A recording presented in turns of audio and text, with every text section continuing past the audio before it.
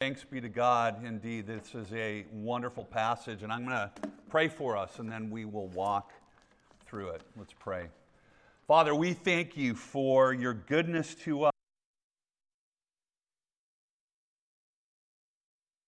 And I pray that we would understand that this passage would be illuminated for us, and that we might be conformed to Christ, who is our great liberator. In him we have freedom. Help us to know that and to see it and to live it. In Jesus' name we pray. Amen.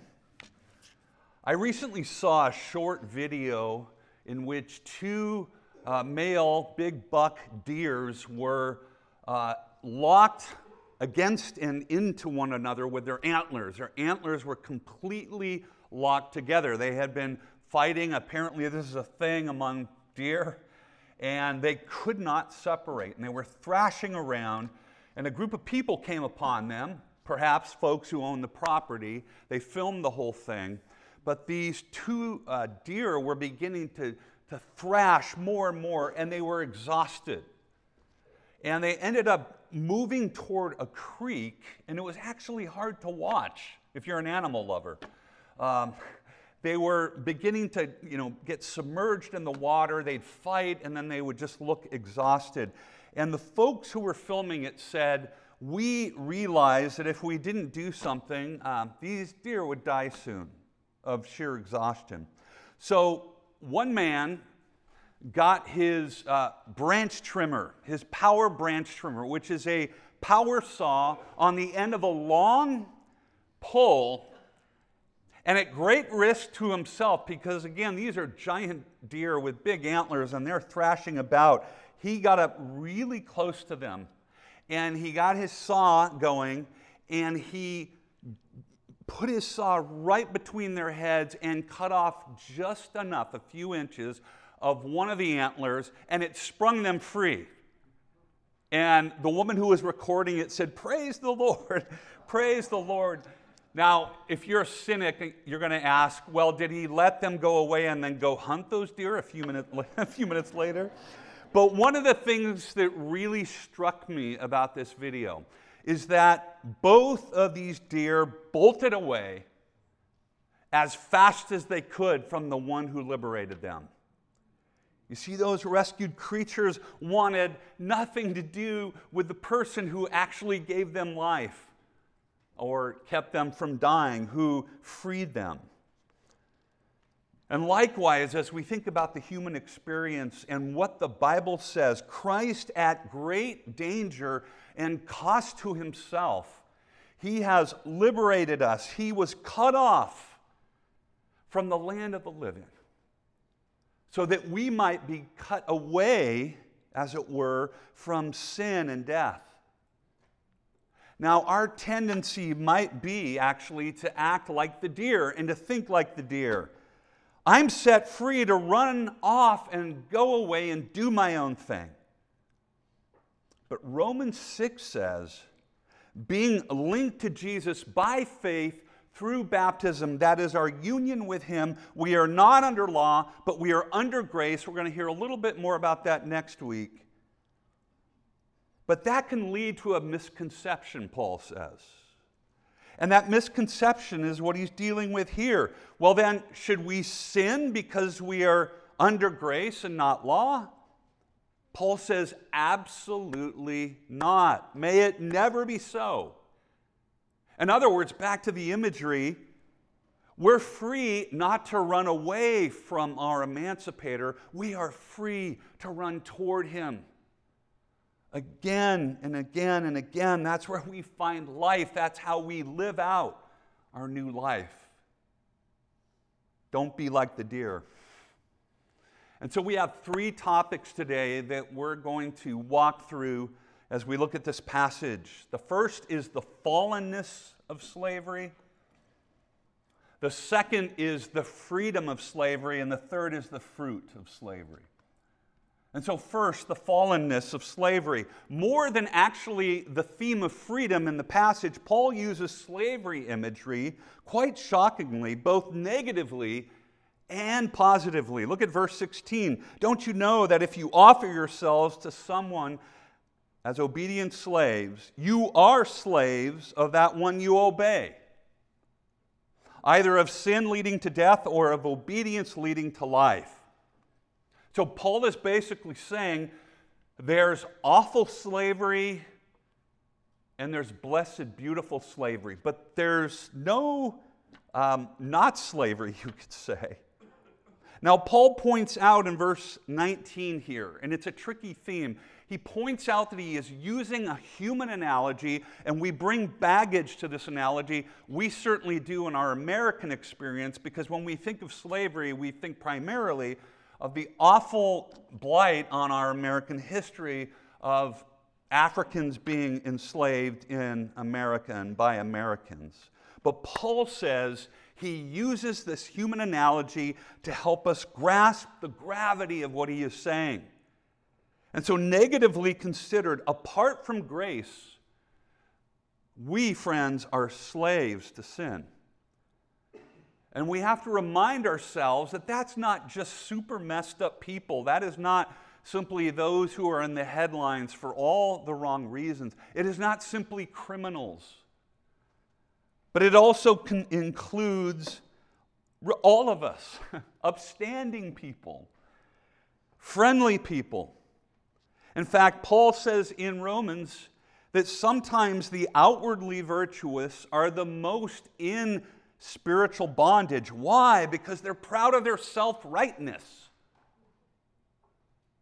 And their religion makes them think they do not need a Savior because they can do what God wants them to do, and that's what saves them. And so what Paul is saying here is he talks about horrible slavery and blessed slavery. He is saying, you are not neutral. You can't say, I'm a spiritual Switzerland. I'm out. I'm on neither side. Nope. You are not neutral.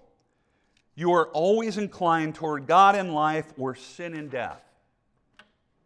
In junior high school, which we now call middle school, I bought a Bob Dylan album called Slow Train Coming. And it was kind of, popular at the time.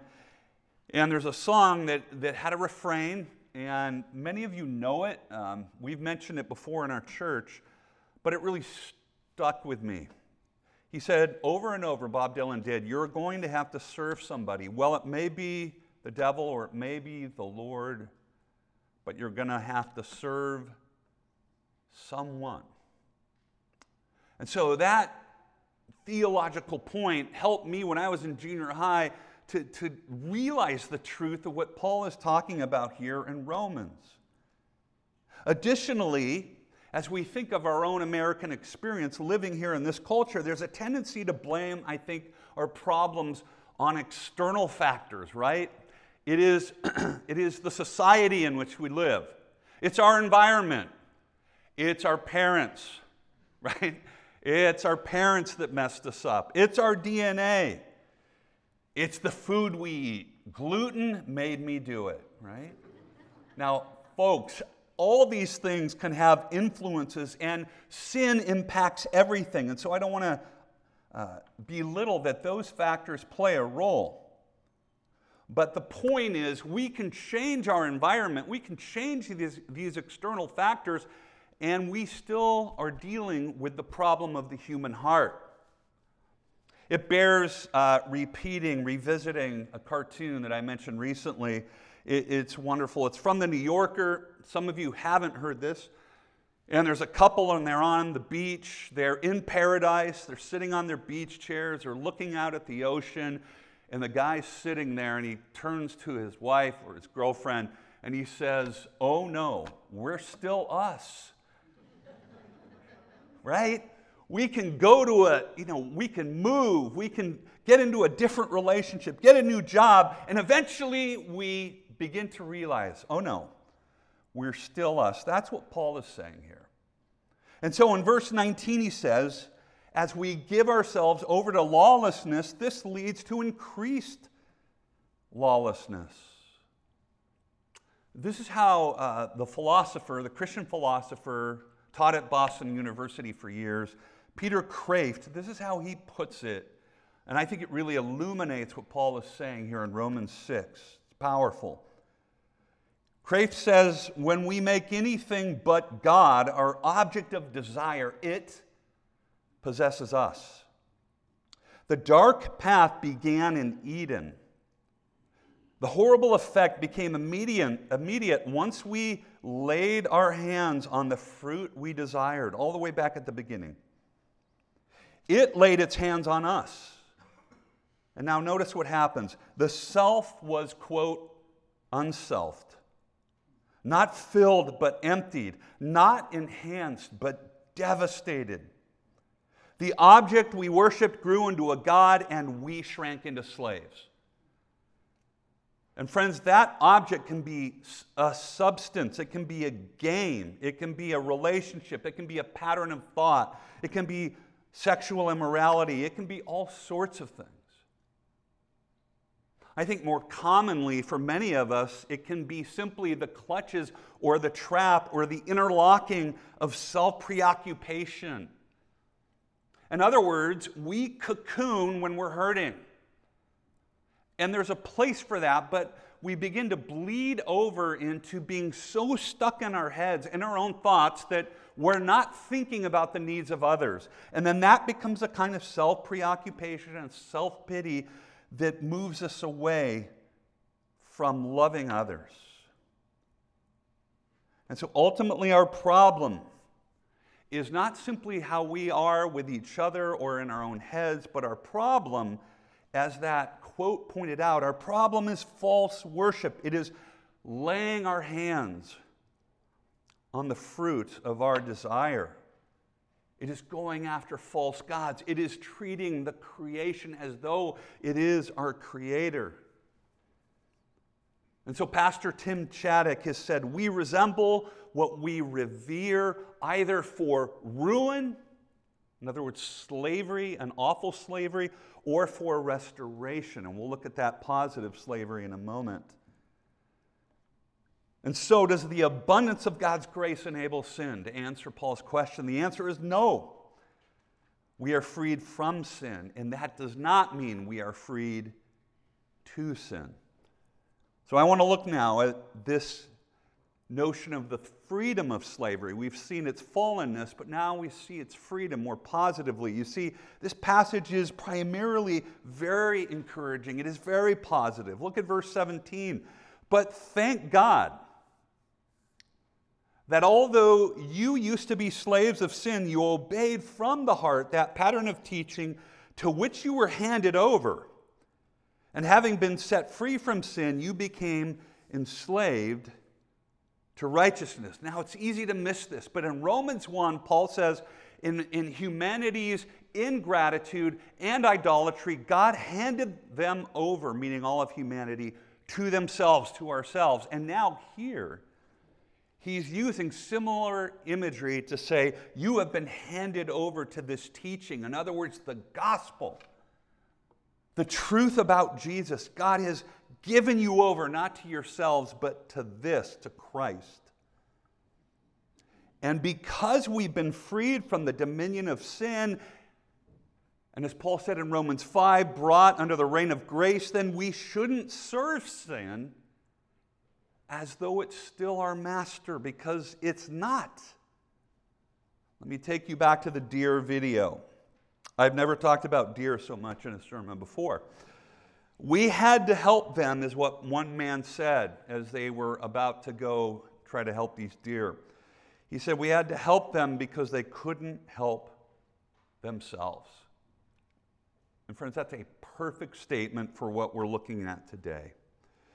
We could not help ourselves. We couldn't free ourselves from the reign and sin, and domain of death.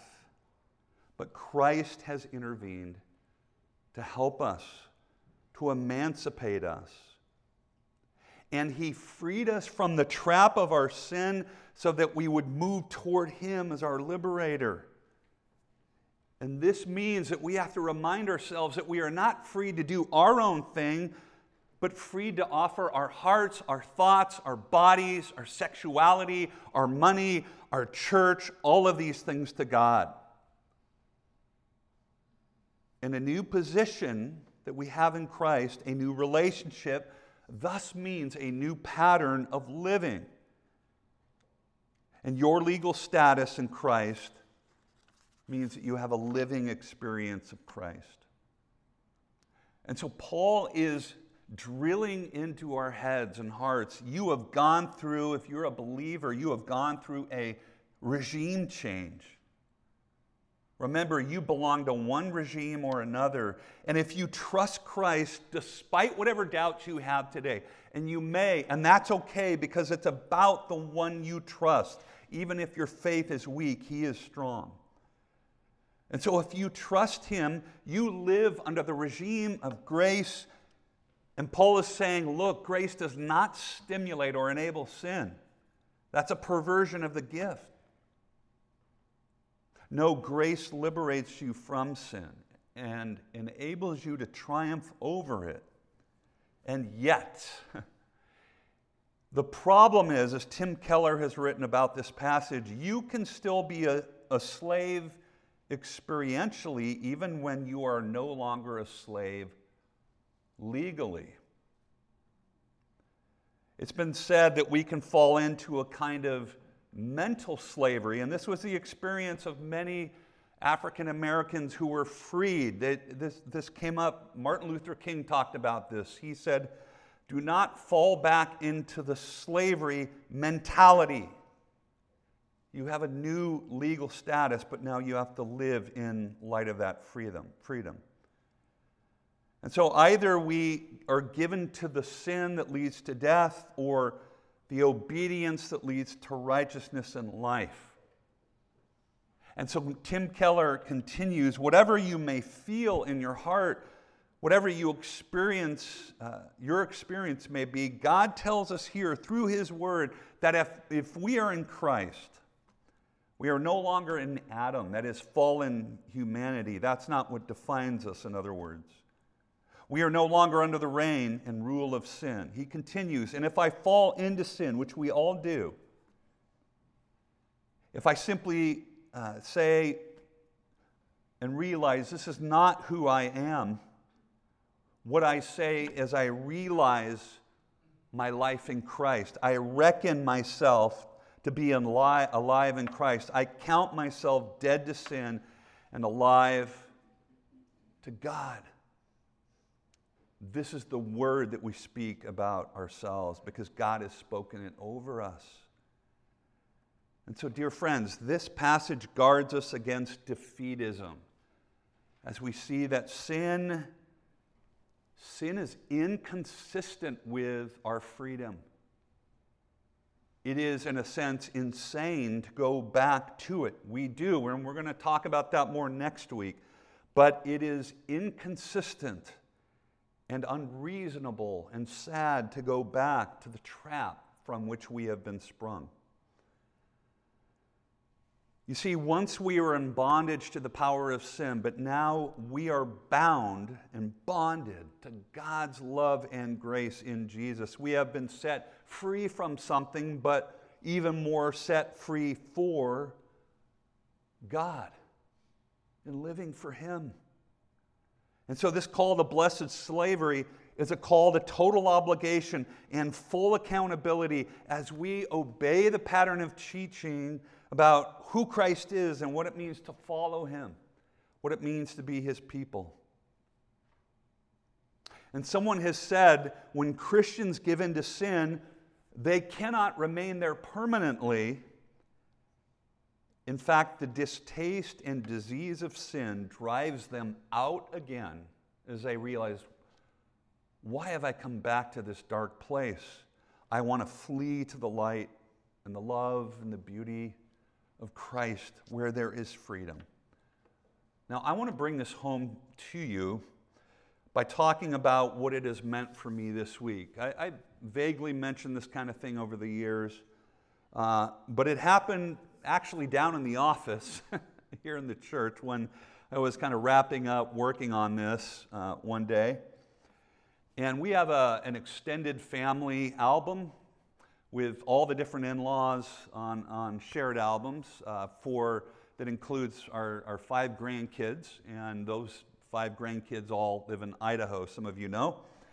And one set of grandparents has moved there. And I noticed, I was just kind of thumbing through the pictures. Wow, there are a lot of photos with my grandkids with the other grandparents. You know, there are not many of me with them. And then I started to think, and I saw some pictures, like one of the grandkids was playing a game with my in-law. He's a great guy, a Christian guy, but they were just having a great time, and I thought, you know, maybe she prefers him. She spends more time with him.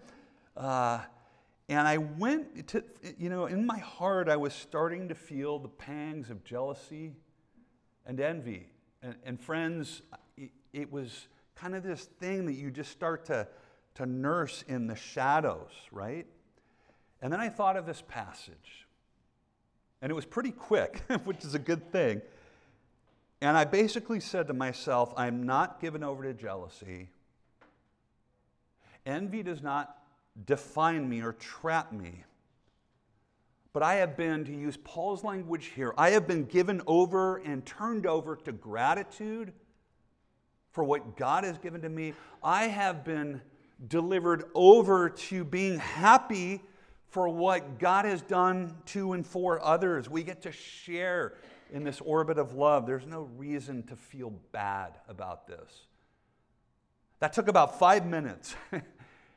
And I think that is a way that we can apply in our thoughts, in our patterns, in our relating. We can apply this beautiful logic that Paul is giving to us. An early church father, Chrysostom, said, he asked, service to God? Yes, service to God is better than my freedom. And I want to add, service to God is your freedom. That is your freedom. You see, conversion to Jesus Christ, a new life in Him, being reborn in Him, entails self-surrender to Him. Now, we never do that perfectly, and we're going to hear again next week why we always need the gospel of grace that saves us. But Paul is talking here about surrendering to the one who loves you and liberates you. And so we come to the fruit of service. Paul says, so now offer your members over to God, and you do this, and this leads to sanctification. What is sanctification? It means that by God's free grace, we become more and more able to die to sin and to live for righteousness. And so, friends, where does the fruit of righteousness need to flow more from your relationship with Christ? Is it your tongue, your words? You know, sometimes we're tempted to say too many sarcastic and cynical things, and it begins to evidence a kind of hopelessness and bitterness about the very fallen world we're living in. And God wants us to use our tongues to express trust in Him and joy in Him in a world that is very dark and cynical. Or it may be that at times we don't say anything at all and we miss opportunities to encourage others. So it's just the sin of passivity in terms of our words and the way we don't use them. John Stott helps us with asking some diagnostic questions about ourselves. He says, we must learn to ask ourselves, don't you know, you're speaking to yourself here, don't you know the meaning of your conversion and baptism? Don't you know you've been united to Christ in His death and resurrection? Don't you know who you are? Yes, I am a new and liberated person in Christ, and I will live accordingly. I had to go through that when I was downstairs and starting to feel jealous.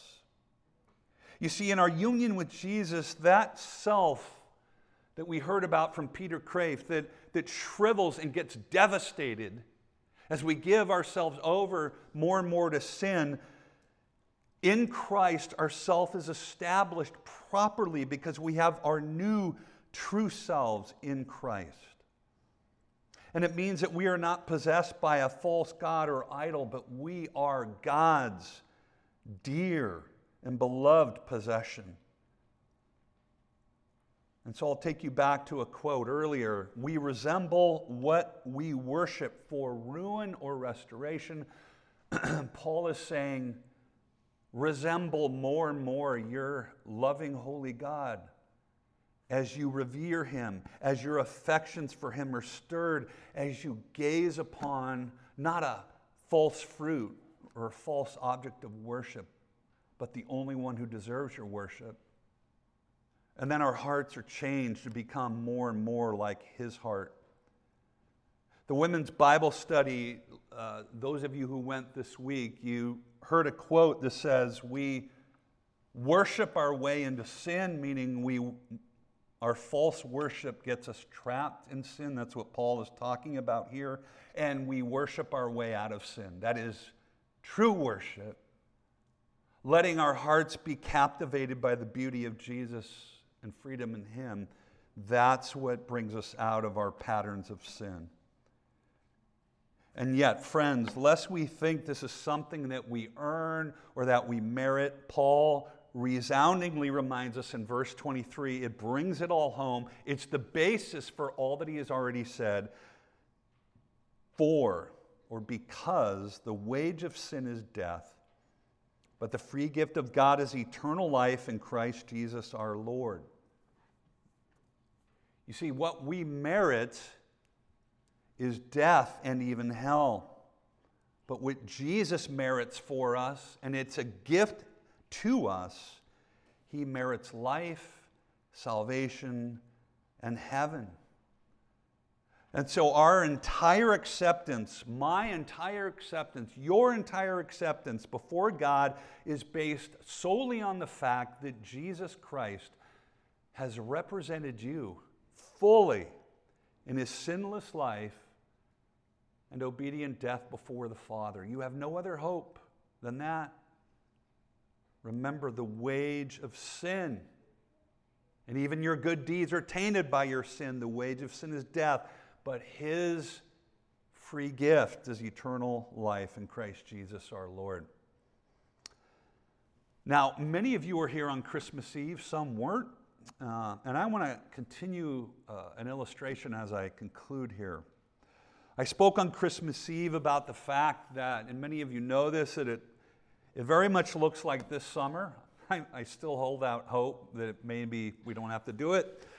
But this summer, Liz is scheduled to give me a good, hardworking, healthy kidney. And I mentioned on Christmas Eve that this has really brought home to me that self-sufficiency in the physical realm is a trap, certainly. I will need either a machine or a donated kidney at some point to stay alive. And conversely, or along those lines, friends, you need Christ's gift of new life and liberty, his death and resurrection, or you die. You cannot be self-sufficient. But this is where I want to take it further as it applies to what we're hearing today. Some have said, as I have shared and we have talked about this passing off of the gift and this reception of the gift I'll experience this summer probably. Some have said, quite understandably, once you get a new kidney, you can eat however you please, because I have all these restrictions now. And what I think about when I hear that is, oh no, that's not the right mentality. You see, when I receive this gift of life, I want to steward it. I know a man who actually received a kidney from his wife, and then very quickly he went back to his hard living that got him to that point. And I heard later he destroyed it. I don't know even if he's still alive. And so what I want to say, based on this passage, is that when we receive this gift of salvation, We want to steward our freedom. We do not want to abuse grace. And so we take the righteousness that God has given to us and we live consistently with this gift. Our living flows from our freedom in Christ. And so, friends, where do you need to bear more fruit that's in keeping with your liberty in Christ? He has freed you not to run away, but to run toward Him or to run back to Him. Let's pray.